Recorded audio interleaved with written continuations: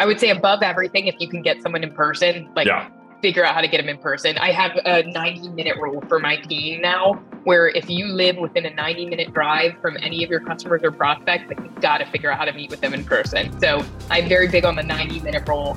But something I think is really big too is you have to give to get. In any relationship, you have to give to get. So you can't just expect a customer or a prospect to come to you and tell you everything they need. And yes, I'd like to buy from you. Whatever you're selling, I want it. No, people buy from people. So building a relationship just isn't about figuring out what are their business needs. I think that's so huge. Like, business outcome selling is incredible, but you also have to sell to the person and really and truly care about that person. Welcome to another episode of the Elite Selling Podcast. I'm your host, Frankie Vignone. And I'm Griffin Riley.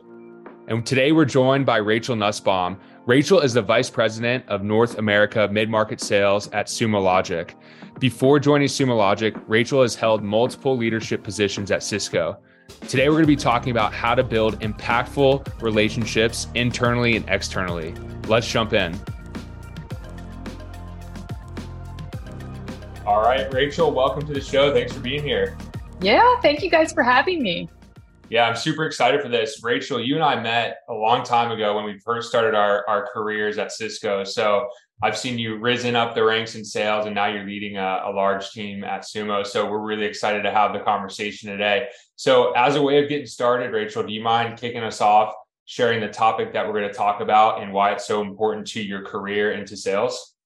Definitely. So today we're talking about relationship building, which is, in my mind, the most exciting part of being in sales is building relationships with our customers, but also building relationships internally. So I think this topic can really help people, not just from a sales perspective, but also help people from a career building and branding perspective. So I think building relationships on both sides of that is super important in your journey, especially on a sales team.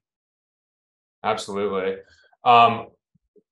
As a way of kicking this off here, like, when did you start to realize that building relationships is kind of a superpower within sales and within career? When did you identify? Yeah, I think I learned that first personally from a career growth standpoint. I think I learned that even before I learned that with customers. I learned it internally is you really have to figure out how to network and build your brand and continue to build relationships with people in order to take that next step in your career, whether it's a lateral move, whether you are trying to get into a leadership role. And I realized early on that if you sit back and do great work, people recognize that, but you almost have to be able to share the things that you're trying to do. And I think the same goes with our customers, and being a lead seller with our customers is being able to build those relationships and share with them what you would like to do to help them, that kind of give to get mentality. So when it comes to that customer relationship and building relationships in that sense of the matter, I really started to realize that when I became an enterprise seller at a previous tech company I was at, when I was an individual contributor there, I realized that the more you spend time with your customers, the more you spend time with your prospects, and you get to know them, not just on a business level, but on a personal level, it really opens up opportunities, and it really allows them to trust you and kind of be able to tell you more of what they need so you can help them. Yeah, that's great. So Rachel, was there, when you were an individual contributor at that company, was there sort of an aha light bulb moment where you got someone either in person or you made a kind of a connection outside of the sales process that kind of opened up your eyes to the importance of relationship building? Like, wow, if I can continue this with my other customers and prospects, this is something that can really make a difference? Or was it more of a gradual realization just over time? Yeah, I think it was both, but I think one thing that really stood out to me is prior to taking on that role, I had worked out of my company's office. I mean, you get a job and you think, hey, I'm going to go to work every day and work out of my company's office. And now people are very remote. So you're thinking every day I'm going to sit in the office at home and work. And what I found was so helpful is I actually worked on site at my customers' offices. And you will find that if you ask, usually they love to have you there. If they can have a resource there that's there to help them and work out of their office day in and day out, they love that. And I think that's where I started to build some really strong relationships with my customers in that role. And through time, I think you start to realize it is you can't just build a relationship in a day. You can't go work at your customer for one day and expect that they're going to tell you everything they need and they're going to share everything with you. But when you're there on a week after week basis and you're getting to know them and you're taking them to lunch and you're having coffee in the coffee room with them, you start to open up to them and they start to open up to you as well. So I think that was sort of an aha moment for me. And then something else that I realized in that same role, and I'll kind of stick with one customer right now, is I had built a relationship with someone who was a security director there. And actually, it's funny. I just asked him yesterday for his address to send him Christmas cards. We're still on a texting basis, but he was a director of security and we built a relationship. We built trust. And he ended up becoming the CISO of the company while I covered the account, and he still is the CISO of the company. And I've kept that relationship throughout companies. So again, I think it's just getting in front of people and starting to build trust in that way. It's sort of like a marriage. You don't just marry someone after the first date. I mean, I guess there are shows out there now where people do get married at first sight, but most people get to know someone and they through time start to open up and share things, and then you feel that strong sense of security and that strong sense of trust that you can then move forward with. So I think that's super important. That's a great example. That's actually how I met my wife on a dating show. No, Wait, did you really? no, that'd be awesome. You almost have me. That would be awesome. Hey, some of those work out. That's great. I'd always tell my husband that I was in love with him at first sight. It took him a year to realize, but you never know. Yeah, we met on Instagram. It was love at first sight. Moving on here.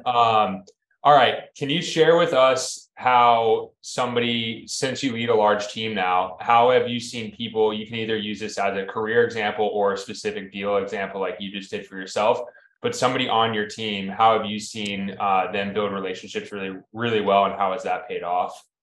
Yeah, it's funny. I'm going to talk about someone on my team now. His name is Jimmy. He works for one of the RDs on my team. He's an AE that came in newer this year. He works some of our Velocity accounts, and he lives in the northern Jersey area. And I live in Florida, but the amount of times that I have felt like I've been able to build a relationship with him is more than anybody else I can think about on the team. And the reason is when we have an event, he makes it a priority to get there. So we had our investor day in New York City, and without anybody asking him, he's like, "Hey, Rachel, I'm on PTO, but I'm driving into the city and I'm meeting everyone." I came there for a customer meeting with someone else's customer, and he immediately was like, "Hey, I'm coming into the city. I'm hooking you up with this partner. We're going to meet for happy hour." He took it upon himself to plan these things just so proactively without kind of sitting back. And that's what I think really makes him stand out, not just with me internally from a career perspective, but it also makes him stand out to his customers. He just gets himself out there and he's so proactive in doing it. Yeah. Just to build on that real quick, Griff, I think what I've seen well is people tend to build relationships only when there's a deal available or like a job promotion available. But I think what Jimmy is doing and what you've done is you're building relationships even when there's nothing in sight. So do you agree with that? Can you talk a little bit about that? Yeah, I think that's so big. It's funny you say that because I think about this all the time, especially in the role I am in now. I have a lot of people from my past that'll reach out about career advice or to get mentorship. And a lot of times it's a one-time meeting and they say they'll follow up, or I'll say, "Hey, I'm open to meeting you monthly, quarterly, whatever I can do to help you." And they get super excited. But I would say about 99% of those people after one meeting kind of get scared to reach back out, and it kind of just disappears. And there's always that 1% of people that hear, "Hey, follow up. Let's connect again in a few months." Yeah. And they follow up. They're the ones who take the initiative. And those are the kind of people that people remember. So I definitely agree with that. So Rachel, to that point, right, of reaching back out to get in person or just continue to make deposits into that relationship. Love the example of Jimmy building those internal relationships, those internal, partnerships and champions. Shout out, Jimmy. Do you have any examples of someone on your team or in your own experience of being persistent, following up with those clients or prospects, and like what sort of tactics are you using to either get in person or just make deposits to continue to make to build that relationship?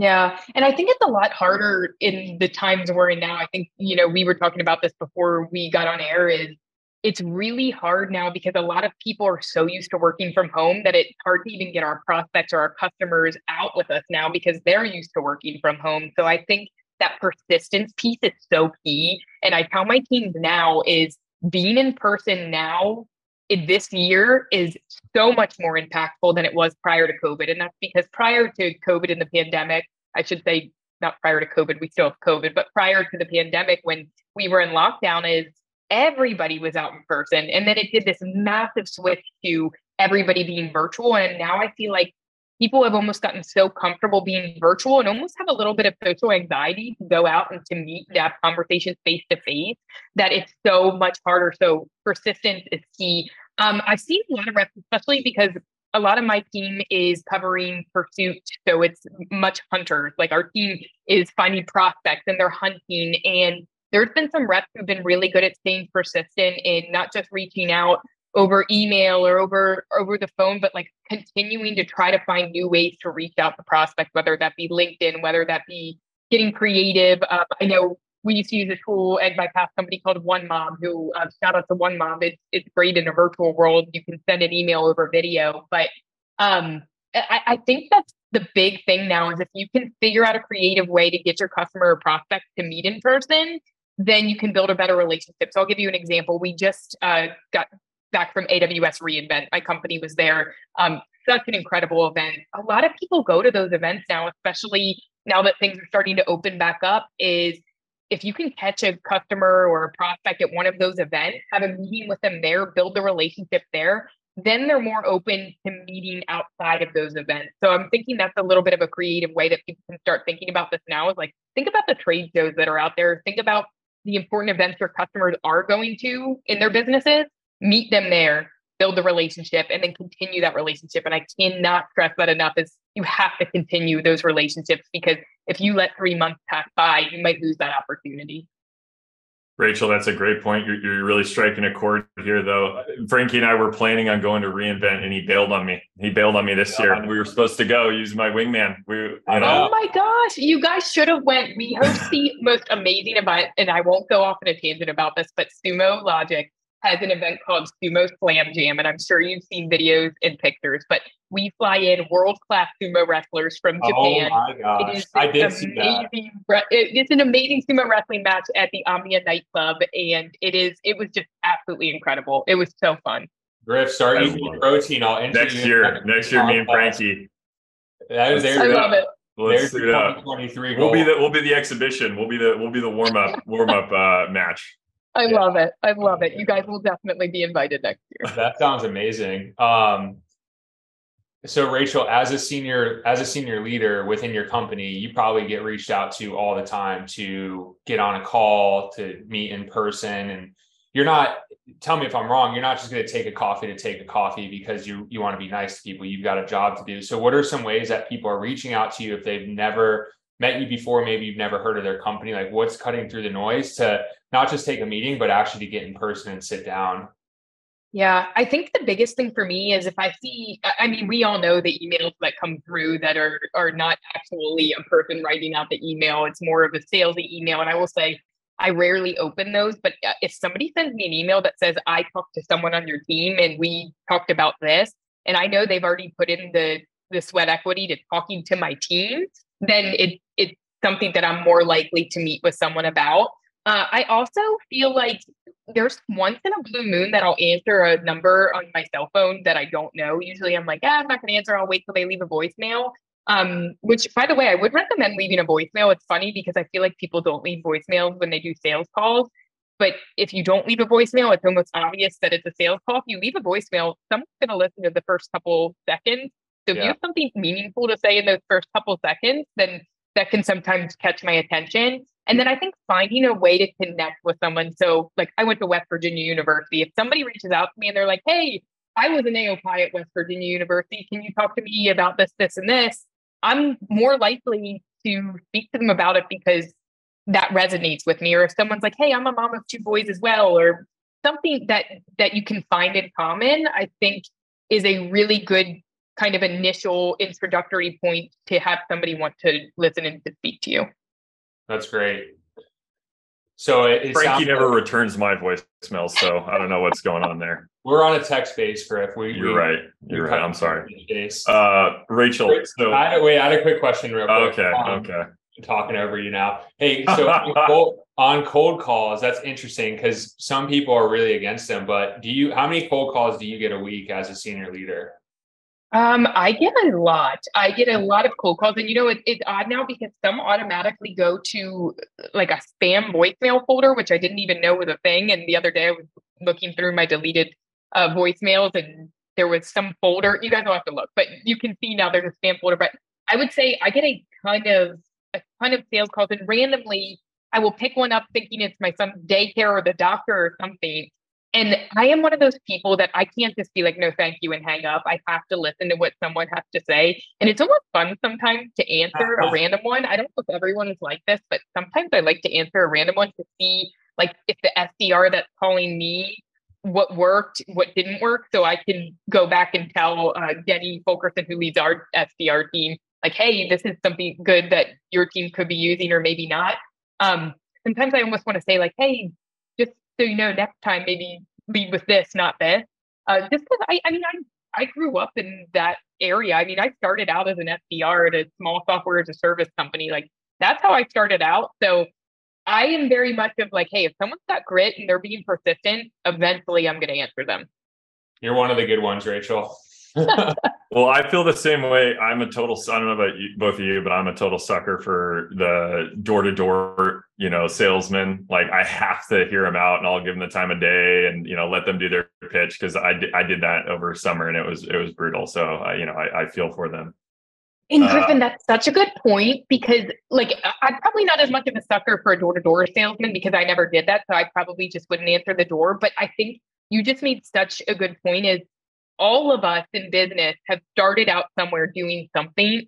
And if you can find that connection with someone that maybe started out that way and you reach out to them in the way that they started out, they're more open to hearing and listening because they've gone through that.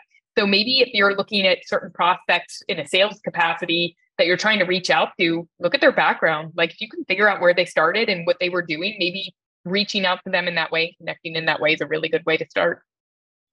100%. And these are all incredible ways to kind of get your foot in the door. And there's a lot of creative options to getting your foot in the door. But I think when we talk about relationship building, I think it implies a little bit of, all right, the initial contact is made. Maybe maybe even this is a customer that you're looking to build the relationship with. I mean, we would love to understand from your perspective, when your time as an enterprise seller, you're leading a team now, what are some of the best ways that you're seeing reps that you're working with now, or in your experience, like how are they building those relationships with their prospects and clients? Are they making it really personal and connecting with them more like through a text basis about something that's non-work related? Are they doing their best to show up to in person, coffee around the corner? Like, I guess we're trying to understand, or what are some specifics that we can recommend to our listeners that have worked for you in the past, or maybe some stuff that hasn't worked? Definitely. I would say above everything, if you can get someone in person, figure out how to get them in person. I have a 90-minute rule for my team now, where if you live within a 90-minute drive from any of your customers or prospects, like you've got to figure out how to meet with them in person. So I'm very big on the 90-minute rule. But something I think is really big too is you have to give to get. In any relationship, you have to give to get. So you can't just expect a customer or a prospect to come to you and tell you everything they need. And yes, I'd like to buy from you. Whatever you're selling, I want it. No, people buy from people. So building a relationship just isn't about figuring out what are their business needs. I think that's so huge. Like business outcome selling is incredible, but you also have to sell to the person and really and truly care about that person. So I always went about it, and I have a lot of really great team members who go about it. It's not just about the sale. And I think we talked about this earlier. It's not just about one deal. It's about the business and it's about the person. So I always talk to people and ask how their family's doing. I get to know their personal life. I think it's big too. If you can get families together, that is huge. I mean, I'll go back to when I was an enterprise seller, I would go out to dinner with the CISO and his wife and their kids, or I would invite them to events that my family was going to, and then your kids start to play, your worlds start to collide, and then you are really able to be like, hey, of course, like let's make this happen. Like you think about Griffin and Frankie, you guys seem like pretty good friends. If one of you goes to work for any company right now that you may have any business need for the other, you're going to buy from each other before you're going to buy from anyone else. And that's because you've established that relationship personally, not from just a business standpoint. So I think that's something that people miss out on a lot of because they're so worried about, hey, this is my job. Like, this is what I'm supposed to do. This is the business side of it. That sometimes people need to say like, hey, no, let's take a step back. We're all people. We all go to work every day, still wanting to enjoy life and be the people we are. So sharing in personal things, I think is super important. Yeah, this is a tactical question, but do you use an app to remember people's birthdays and stuff like that? Or are you just a steel trap and you got it all memorized? You know what? One thing I think that I have personally been good at is that is where I thrive, like the people piece. I love people. I mean, there's things that I have to improve on a lot, technical pieces of things and other things, but I tend to remember things about people and just naturally connect in that sort of way. My husband's a little bit more tactical, so he does write things down. Like he has his iPad, and when he takes notes, he'll write things down, keep things in OneNote. So if you're somebody who can't remember things, I would definitely keep a list of those things that you can remember.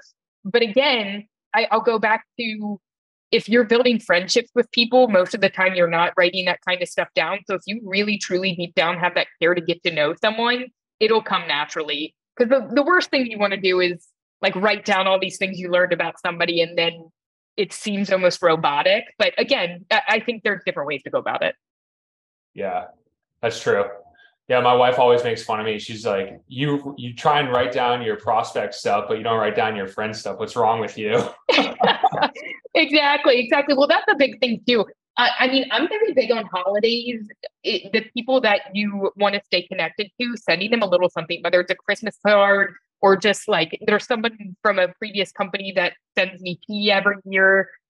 And I think of them and I'm like, wow, that's so sweet. Every single year they remember to send me tea on Christmas.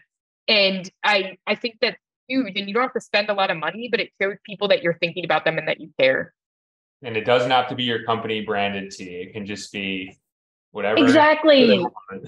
Exactly. And sometimes it's better if it's not your company branded. It's just like, hey, I was thinking of you and this is, I want to show you that, you know, you're someone that's special to me, whether it's a business relationship, a friendship, whatever it is.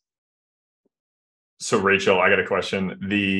I have a book that I read a while ago that really opened my eyes up to the importance of relationship building and like doing it very effectively. I'm curious if you have any books or podcasts or resources that have really opened your eyes to relationship building, or you would recommend to listeners that want to improve their ability to build relationships.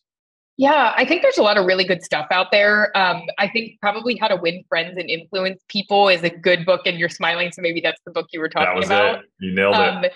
It's a good book for people to go read. I think nothing beats actually practicing. I have an executive coach. His name's Nathan Jamale, and he is like the most incredible person ever. You guys should actually get him on this podcast. But he is an author as well, and he has some incredible books. So I would recommend any of his books. But he is somebody that kind of always says scrimmage. Like that's his big thing, scrimmage. So even though reading a book about, you know, how to win friends and influence people is great, actually going out and meeting people and being social and finding what works when building relationships in the real world, I think is super amazing as well. Yeah. Well, that's a great shout out. Nathan, if you're listening, we're coming for you. Talking scrimmages. I love it. Awesome. So a couple more questions as we wrap up here, Rachel. You just kind of mentioned two things.